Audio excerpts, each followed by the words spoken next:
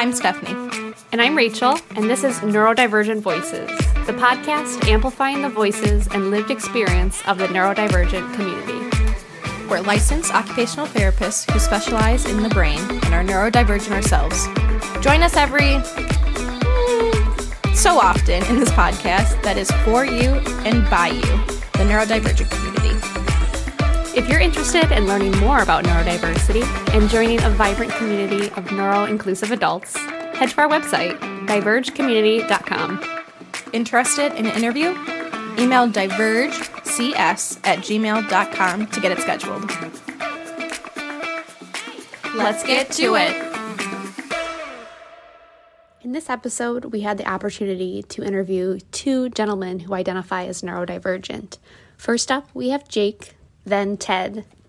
Jake is a musician who plays both the drums and guitar. He enjoys golfing. He also is a great painter. Jake experienced a traumatic brain injury at birth and lives with a stutter. Jake is a really sweet and brave dude, and I'm really excited to share our conversation with you. So listen in. Oh, and bonus material for those who listen till the end, we're going to have a quick snippet from one of Jake's bands. So stay tuned for that. All right, thank you so much for doing this. Can you tell everyone what your name is? My name is Jake McCarthy. I'm 29 and I'm in Michigan. Nice, awesome. Nice to meet you, Jake. Jake, can you tell us what you do for work?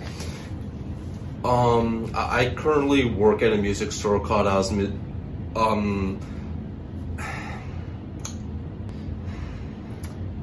I currently work at Oz's Music. I tune guitars and I also repair guitars, and I do some work at the front desk, and I also I'll clean up the stores too. Nice. So do you just have kind of a natural ear for tuning?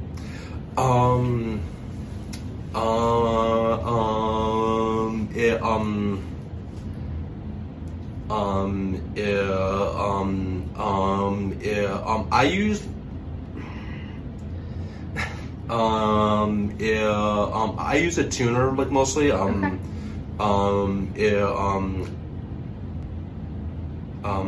I use a tuner mostly. I have gotten better at basically using my ear more. So.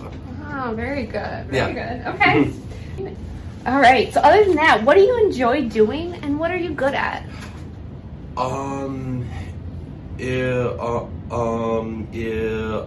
good at guitar and drums. I'm actually playing two bands at the moment. Two? Yeah. No kidding. Yeah, well, what are your bands called? If you don't mind, a little shout out. Oh yeah. Well, first band, it's actually through School of Rock. Nice. It's one in Ann Arbor. And it's actually the second band. Second band's called Totally. Totally. Yeah. Can you spell that? Because I have a feeling that there's something notable about that. Is it T-O-A-D? Yeah. I love that. Toad the band. Very cool. Very cool. What are some other things other than music? This guy's very talented, by the way. Yeah. That's why I'm pushing him on it. I do art. I play golf. I also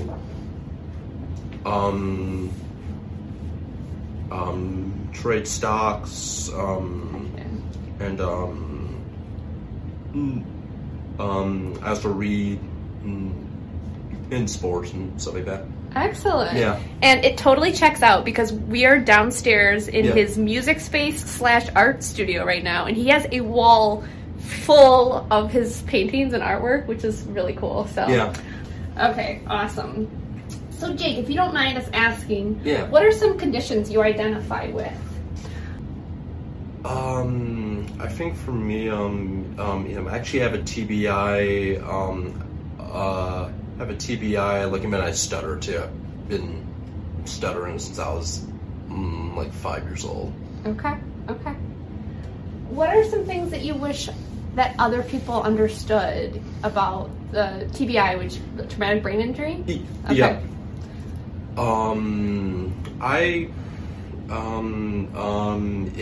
I wish like people understood that like I'm not dumb, or just wish people understood.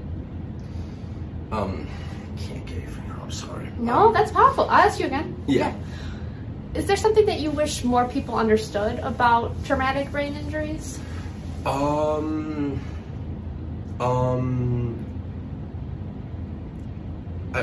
I think when it comes to TBIs, I wish people like would understand that I'm not that much different than anybody else.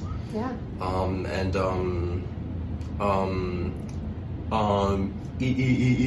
think when it comes to stuttering, which is probably, I feel like affects me more. I would wish that people understood that.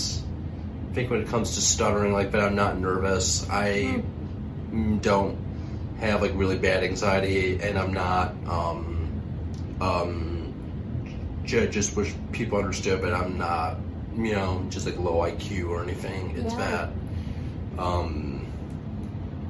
I just struggle to get words out, and that it's not a reflection on just my anxiety or just my IQ or anything like that. I think that's really, really powerful. Yeah. And I think that it's obvious to me in the time that I've known you that you're a very deep thinker and you have a lot of good thoughts. Yeah. And the way in which you write and play music kind of expresses that for you, I think. And so I could see how that could be frustrating to not feel like the typical way of communicating is your strong suit when you have so much to communicate. Yeah, definitely. Absolutely. So I think that's so cool, and kind of so inspiring for other people that you have found out other outlets for your communication. And even so, you get your point across verbally too. Oh yeah. Absolutely. Absolutely. Very cool. Well, is there anything else you wanted to share with us today, Jake? Yeah, I actually think it's about it. Thank you for interviewing me. I appreciate it. Absolutely. Yeah. I so appreciate your time, Jake. Thanks so much. And now, Jake's band, Totally. Because I'm crazy like that. What's up, NPR? Thanks for the opportunity. We're totally as in we're going to totally win this thing, but also totally as in toads. You know what I'm saying? This is one we like to call creature of habit. We're all creatures of our habits. You know what I'm saying? And so I think we're going to go ahead and start this thing. Hit it, Jake!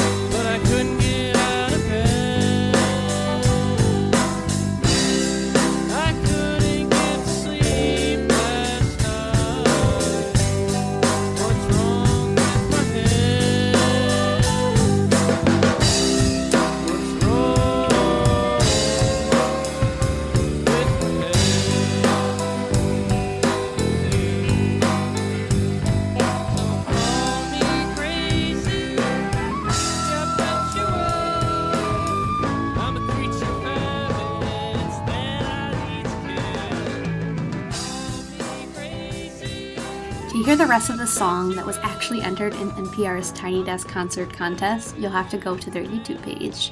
YouTube at Totally Band, that's spelled TOADALLY Band. Wish them luck. In this next interview, you're going to hear from Ted. Ted works in medical documentation. He is near fluent in Japanese and has been to Japan multiple times, and he knows more about weather than anyone I've ever met. Ted is on the autism spectrum, and he also lives with OCD. I think that this interview with Ted is an important opportunity for us to start to discuss autism discourse. The language we use to describe our lived experiences and also the experiences of someone else matters. It matters a whole lot. Words can describe, educate, empower, but they can also discriminate, stereotype, and hurt. For much of the autistic community, they prefer to use what's called identity-first language. So an autistic person versus person-first language, a person with autism. The idea is that they are inseparable from their identity. They are not a person who decides whether or not to bring along their autism. It's who they are. When we think about other identities, such as gender, or culture, ethnicity, race, we automatically assume this identity-first language. An example could be an Asian individual or an Asian American. We would never say an individual with Asianness. It's inseparable from that person's identity. And so that identity is the descriptor. It comes first. But everyone has their own preference. And a big part of that is based on their age, where they grew up, cultural factors. So you should ask, not assume. And don't be afraid to be wrong. If the way in which you were taught or learned to describe autism was different than what is preferred now, you learn and you grow, and that's okay. All right, let's start the interview. One last quick note. You're going to hear me talking in kind of a baby voice at the beginning of the interview, and that is because Ted has an adorable puppy dog on his lap during the interview, and I cannot help but bring out baby voice when cute puppy dogs are in the room. That is not at all directed at Ted. Okay. All right. Thank you so much for doing this with me. Okay. What's your name? My name is Ted. And who is this? This is Cheyenne. Hi, Cheyenne. She's a Lhasa Apso Bichon. Oh, she is She's such 11. a sweetie. She's 11 years old. 11 years old. What does she like to do? Likes to go on walks. Oh, we said the word, huh? Yep. We're in trouble now. What do you like to do, Ted? I like to travel. Okay. I'm going to go to Florida in a couple weeks. Ooh. And exciting. I've been to Japan 3 times. Wow. Yes. 3 times. What did you do in Japan? First I went with a student group, and then I did a research project on autism in Japan. Okay. And the third time I did a study abroad. Wow. That's really exciting. Mm-hmm. Do you speak any Japanese? I'm working on it. I'm learning it. So, konnichiwa is good. Hajimemashite, watashi no name wa Tedo Kore desu. Dozo yoroshiku onegaishimasu. What did you just say? My name is Ted. Cool. That's the name. I love that. I would like to learn a little bit too. Mm-hmm. Very cool. So you like to travel. Yep. You like Japanese. Any other interests of yours? Like weather. Okay. I like driving. Mm. I like to do long road trips. Yeah. Let's see. Like space science stuff. Yeah. I want to see a rocket launch in Florida, so I look forward to that. Ooh. The Kennedy Space Center? Yep. Kennedy Space Center. Very nice. Cape Canaveral. Yep. Very cool. Ted, what is something that you feel like you're good at? I have good memory. I have good directions. Mm-hmm. I can read maps. Yes. I can read maps. I could. When I was in Japan, I was able to find my way around with just a map in Tokyo. See, that is like unbelievable to me. As someone who really struggles with reading maps and stuff, I feel like that is just like a superpower. Yep. So that's really cool. Let's see. I'm very knowledgeable about weather. Yeah. My father worked for the National Weather Service. He was a forecaster there. Cool. So, being a son of a meteorologist has its benefits. Yes. Do you have a fun fact about weather you could share with me? Type of cloud or natural phenomenon? There's 3 types of thunderstorms. There's we got the regular thunderstorm. Well, actually, it's more complicated than that, but there's got the serious hymn. No, you're good. You're good. I'm putting you on the spot with your factoids here. Yeah, you got the regular cell and a supercell thunderstorm, and then you got squall lines, and then it can be broken down to like multi-cell, single cell, multi-cell, and multi-cluster, and then the supercells are the ones that produce tornadoes. But you can get tornado technically from any thunderstorm, but the ones with the more damaging ones come from supercells. Supercells. That's the big thunderstorm that has rotation in the atmosphere, and it rotates. Did you learn most of your meteorology from your dad, or is it From my dad, and I took some spotter classes. Oh, very cool. Very cool. What are some things you're working on for yourself right now, Ted? Any goals you have? I'm working to be more independent. Okay. I'm cooking and cleaning. Yeah, you're Being doing more, really good. being more organized. I have my own apartment, so and I'm doing more preparing for like more how to plan more trips and stuff more efficiently. Did I ask you what you do for work? I'm not even sure I did. What do you do for work? I work at Eisenhower Center. Okay. It's a brain injury rehab, and I do document scanning, Nice. clerical stuff, and then I do the bank run in the post office. How long have you been there?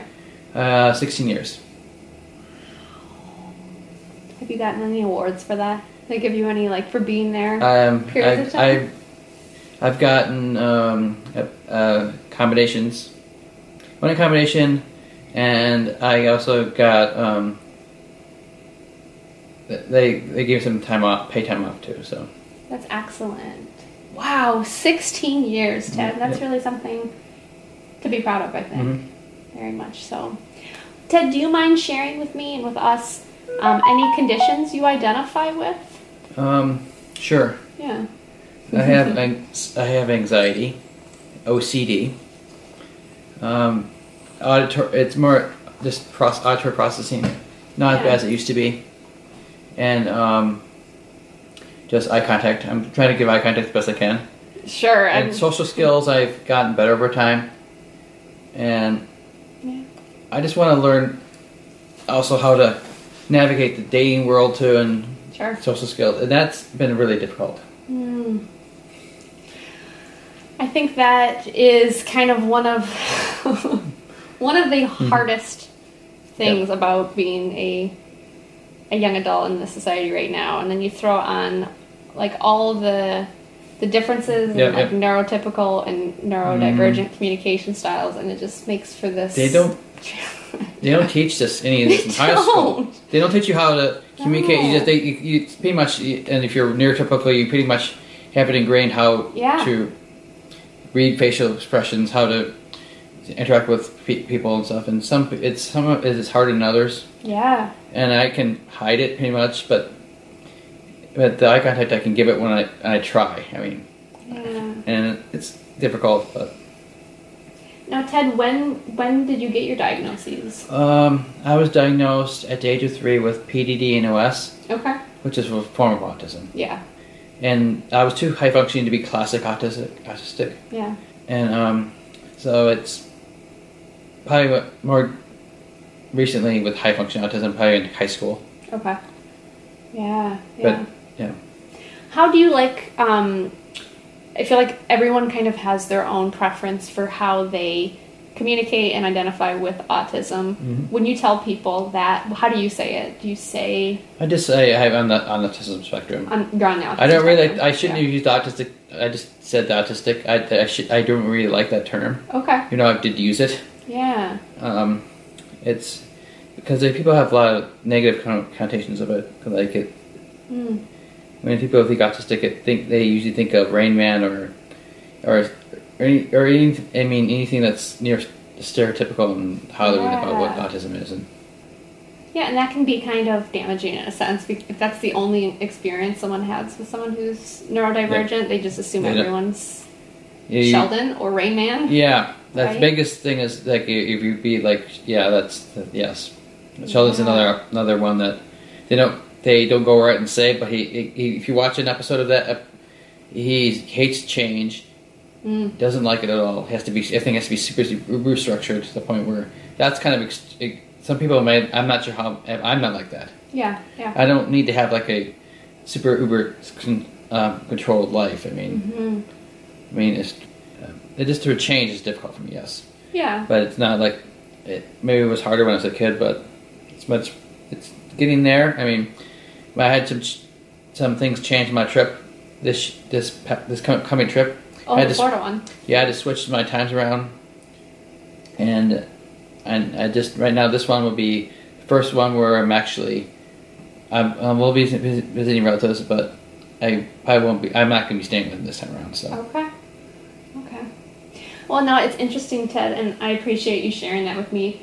You know, when I was asking about like how you communicate it and how you identify, you're certainly by no stretch of imagination old, but you are old enough and you've had your diagnosis long enough that you've probably gone through many iterations of like how autism is talked about. Yeah.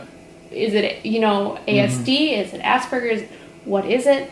And also, you've probably witnessed and been kind of part of the transformation of kind of starting to recognize and appreciate it more. And so it's gone from I'm not sure I really was diagnosed with Asperger per se, but I was high functioning autism. I think I kind of more blended with Asperger because it came across more differently, I guess. Yeah. Because in classic, because the autistic and stuff, I didn't want to.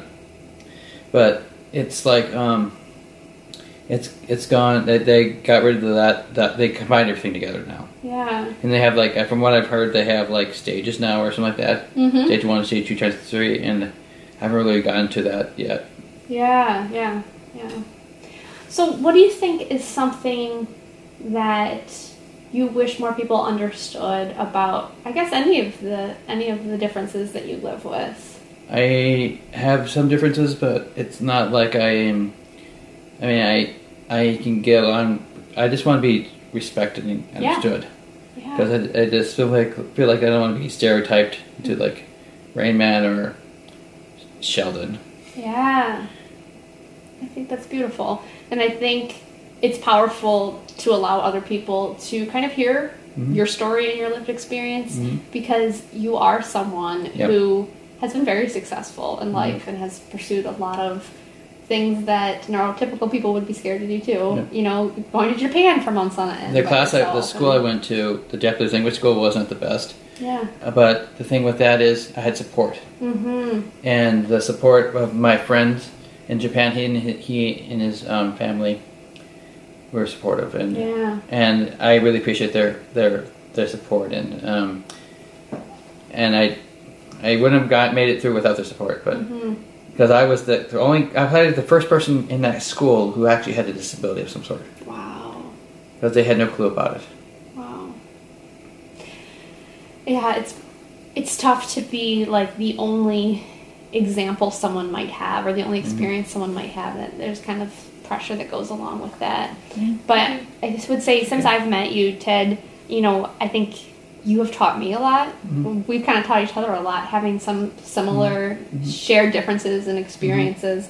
And I think in a lot of sense, you have a lot of strengths because of those differences. I try to, and my aunt's been really impressed. Yeah, you really do. She did say that this would be my, this trip would be helping me grow more. I think so.